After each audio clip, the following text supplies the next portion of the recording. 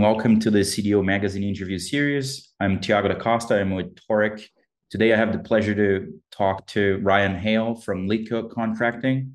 Ryan's going to be sharing a lot of his experience building their data strategy, their data pipelines, and walk through the experience that they had becoming a data-driven company. So I'm very excited about this talk. Very excited to talk to Ryan. So Ryan, I pass it on to you. Please give us a brief introduction, and then we'll start off with the interview. Yeah, Thiago, thanks. It's should be good. I'm Ryan Hale, as you mentioned, CIO of Lithko Contracting. We are the nation's second largest concrete contractor. We've got operations in 22 cities at this stage, I believe, and about 5,500 coworkers that build buildings every day. About half of which interact with data or information in some form or fashion. So my team and I try to work closely with them to understand what their requirements are, what their needs are, and then tee up data information in the best possible way for them to digest it at the time they need it in the form they need it. That's awesome. There's so many companies going through this transition. So how do you see the construction industry as a whole moving to a more data-driven approach in the future? Yeah, construction is an old industry, and if you look at some of the reports that are out there from some of the top consulting companies, they would tell you that from a technology adoption standpoint, construction tends to be toward the bottom of all the industries they rank. So right there off the bat, there's a little bit of a hurdle to overcome, or an obstacle to overcome. I will say in the past 6 or 7 or 8 years, you've seen construction start to come up the technology adoption curve. There's a lot more point solutions being offered out there in the industry. And as those point solutions now have begun to proliferate a bit, people are becoming much more used to interacting with data and information. So to me, it all starts with, if you can't collect it, you can't report on it, you can't analyze, you can't use it. So I think the good news across construction is, by and large, there's more data being collected probably than there has been in the past, which is great. I think what construction has to do, they've got to unlock how to take that data, turn it into meaningful information to truly unlock productivity. No matter almost where you are in construction, everything comes down to how many units can you put in place? How quickly can you do X? How well can you keep equipment utilized? It's all about productivity. It's all about utilization. And I think those that will ultimately win in construction in the end will figure out how to take data being captured, turn it into information, and ultimately unlock productivity. There's a lot to figure out in that journey, but that's certainly the journey we've been on the past few years. I think the second thing, before I turn it back to you, would be, the nice part is now you've got all these point solutions where people are collecting data, which is great. The challenge as a data team is now you have a bunch of point solutions where people are collecting data, right? And how can we seamlessly to the end user take all those various point solutions and the data being collected? How can we bring those into some kind of centralized data warehouse, lake house, whatever buzzword you want to sign up for? How can we do that? And then how can we turn that around in a normalized fashion and get that out to the folks so they don't even know where it was collected? And it doesn't matter to them, because we're taking 3, 4, 5 different systems, smashing the data together to give them a better product to use and be more informed in their decision making. Awesome.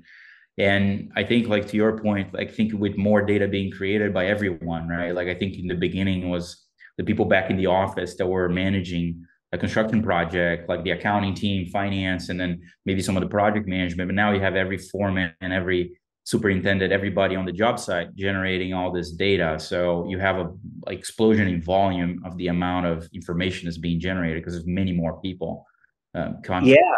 For us, that rings so true. For us, we have 5,500 or so coworkers every day, and the superintendent on the job is collecting the time and the quantity put in place, whether it be concrete or rebar or whatever it is, the time and the quantity put in place for every single one of those individuals across a series of cost codes. So every day, just capturing the work that had been done the day before, every morning we're getting 12 to 15,000 different lines of data, and that's just by 9 a.m. And that's just to literally capture hours and units being put in place. It's not all this other stuff that it takes to run the business. So the amount of data becomes pretty immense pretty quick. There's no doubt. Yeah, awesome. And how long have you been on this journey at Lithko, and how long has the company decided that data was important for them? How has that journey been coming along since then? Yeah, so Lithko's been around 28 or 29 years now. And I would say even I've been here only 9 of those, so I'm speaking a little bit out of turn. But for the majority of those 28, 29 years, this desire for a process-driven, data-driven organization, I think, was always there, right? There was always pieces and parts of that in everything that we've done.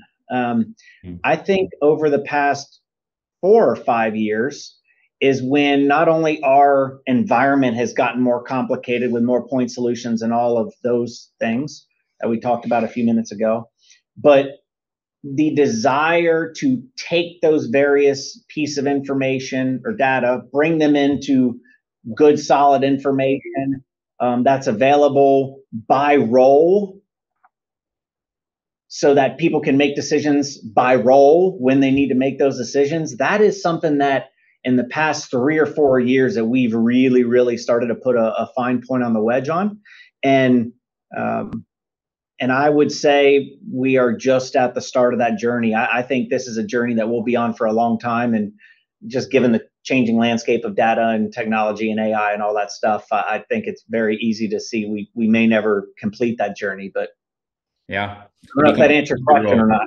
Yeah, you did. Yeah, it's becoming an integral part of the business, right? Like it's becoming part of the executing the business, not just a thing you do on the side, which is it's awesome to see that production scale to it. And you talked about AI. So how do you see AI and data really affecting some of these this next generation of construction companies, and how does it affect your business?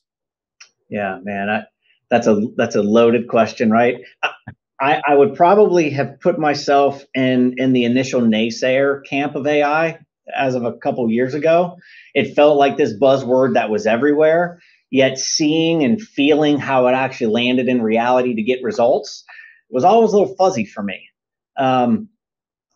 I could not have been more wrong, in my opinion then. And maybe some of that is just now the tools have come a long way and become more kind of user friendly. You don't need PhDs to use them. I mean, heck, some people now can just pull open OpenAI or Chat GPT and work their way down a path of finding solutions themselves, all the way down to how to code something, right? So like these tools are here to stay, certainly. And you see some of the big boys invest in billions and billions of dollars and hiring former CEOs from here onto their team. And like it's a crazy environment right now. The one thing that comes to mind is those that get there the quickest, I think, are going to have the biggest competitive advantage. Those that figure out how to take these agnostic tools and how to put them into the drivetrain of what they do are going to win. In the end, they're going to win, right? We've got reams and reams and reams of qualitative data out on our Lithkopedia, right? Whether it be manuals of how to use our ERP system to rules and regulations around this or that, or policies around this or that, or admixtures for how to pour this style of concrete, loads of stuff. And then over here, we have millions of data points around job cost and hours and change orders and AR and AP and all this stuff. But realistically, those two things live in their own silos. And it's up to the user to go over here and say, hey, how am I doing? I'm red, yellow, green. And then go over here to say, okay, now where is the best practice that I need to go seek out to solve or to help me get from yellow to green or from red to green, right? Right. So we're putting the user in this spot where they've got to figure all that out on their own.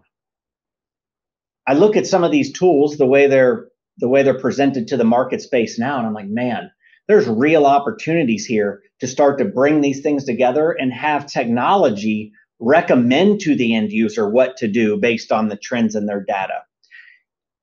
The technology has seen a trend in this. Why don't you think about using this to solve it? Man, you start to solve that, now you can really, really unlock productivity in a way that we've never thought about unlocking it before, or the technology wasn't even there before to really help unlock it without investing millions and millions of dollars and quarters to fix it, to figure it out. Right. It's all at your fingertips now. It's So great. we'll see. Yeah, it's kind of it feels like sci-fi a little bit, which is awesome, where like the computer is almost telling the human like where to go and what to do. But in a good way, because we're curating it with our own data. So it's actually moving us closer to like solve the problems that matter to us, rather than being like a bad sci-fi story. It's going to be a good sci-fi story. It has the possibility of doing that. That's for sure. I think what's really neat about it, and again, I'm just right now just looking through this lens of construction, where you've got, at least in concrete construction, you have a couple handfuls, 20, 30, 40, 50 companies that are kind of size and scale. But ultimately, then you have thousands that are much smaller, right? That are everything from you and I just started a concrete company to a family business that's been around for 10 years that, you know, may have 100 employees or whatever it is, all the way up to big size and scale of multi-town and multi-region and thousands of coworkers, right? For those that are towards the smaller or medium end of that spectrum, these tools are so easy now to interact with. You don't need to hire necessarily a bunch of IT people or a bunch of data people to begin to use them and experiment with them. The barrier to entry has now become much lower. And Right. in a low overhead environment like construction is, that allows these people to now begin to interact with them and try to find their own productivity gains from them, which as a larger organization, to some extent is a little bit intimidating, because it's like, whoa, all of a sudden now we may see some increased competition.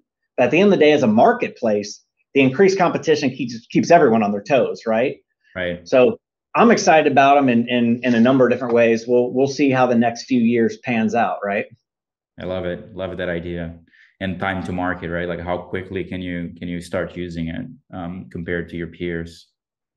So on that side, since you have been investing on data and learning all these things at Lithko for a little bit now, how big is the team and the structure around it today?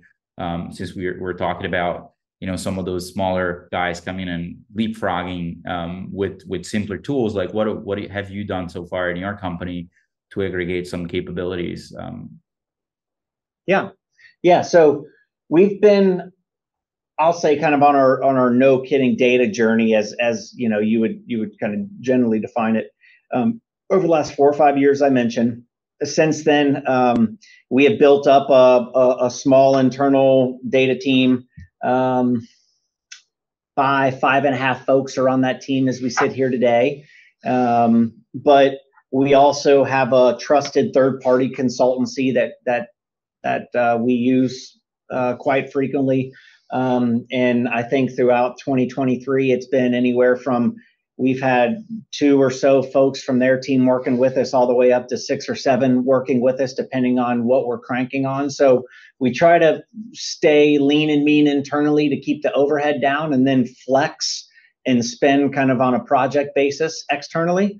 But certainly we've dedicated some money and some resources to the data piece to create the appropriate foundation of everything from pipelines linking source systems into a data warehouse, or creating the appropriate data models for various pieces of the business, to putting the right tooling in place to be able to monitor data quality and ensure that we can start to give end users visibility into the quality of the data and try to get them own it as close as we possibly can to where it's entered for the first time, to leveraging, some of the more common front end tools to build centralized dashboards and visualizations, yet at the same time have this eye towards how can we democratize the data in the appropriate places and create power users that can go do some of that themselves. And so I would say we're kind of doing all the quote unquote right things. I think they're all in various levels of maturity, though, certainly over kind of where we are. Awesome. Well, great. This was super helpful, very insightful to, I think, to anyone watching. There's a lot to learn here. Thanks for sharing your journey and how you guys are approaching it. Yeah, thanks, Ryan. The journey was great, and thanks for joining us. And if you want to know more, please visit CDO Magazine Tech for additional interviews. Thank you. Great. Thank you.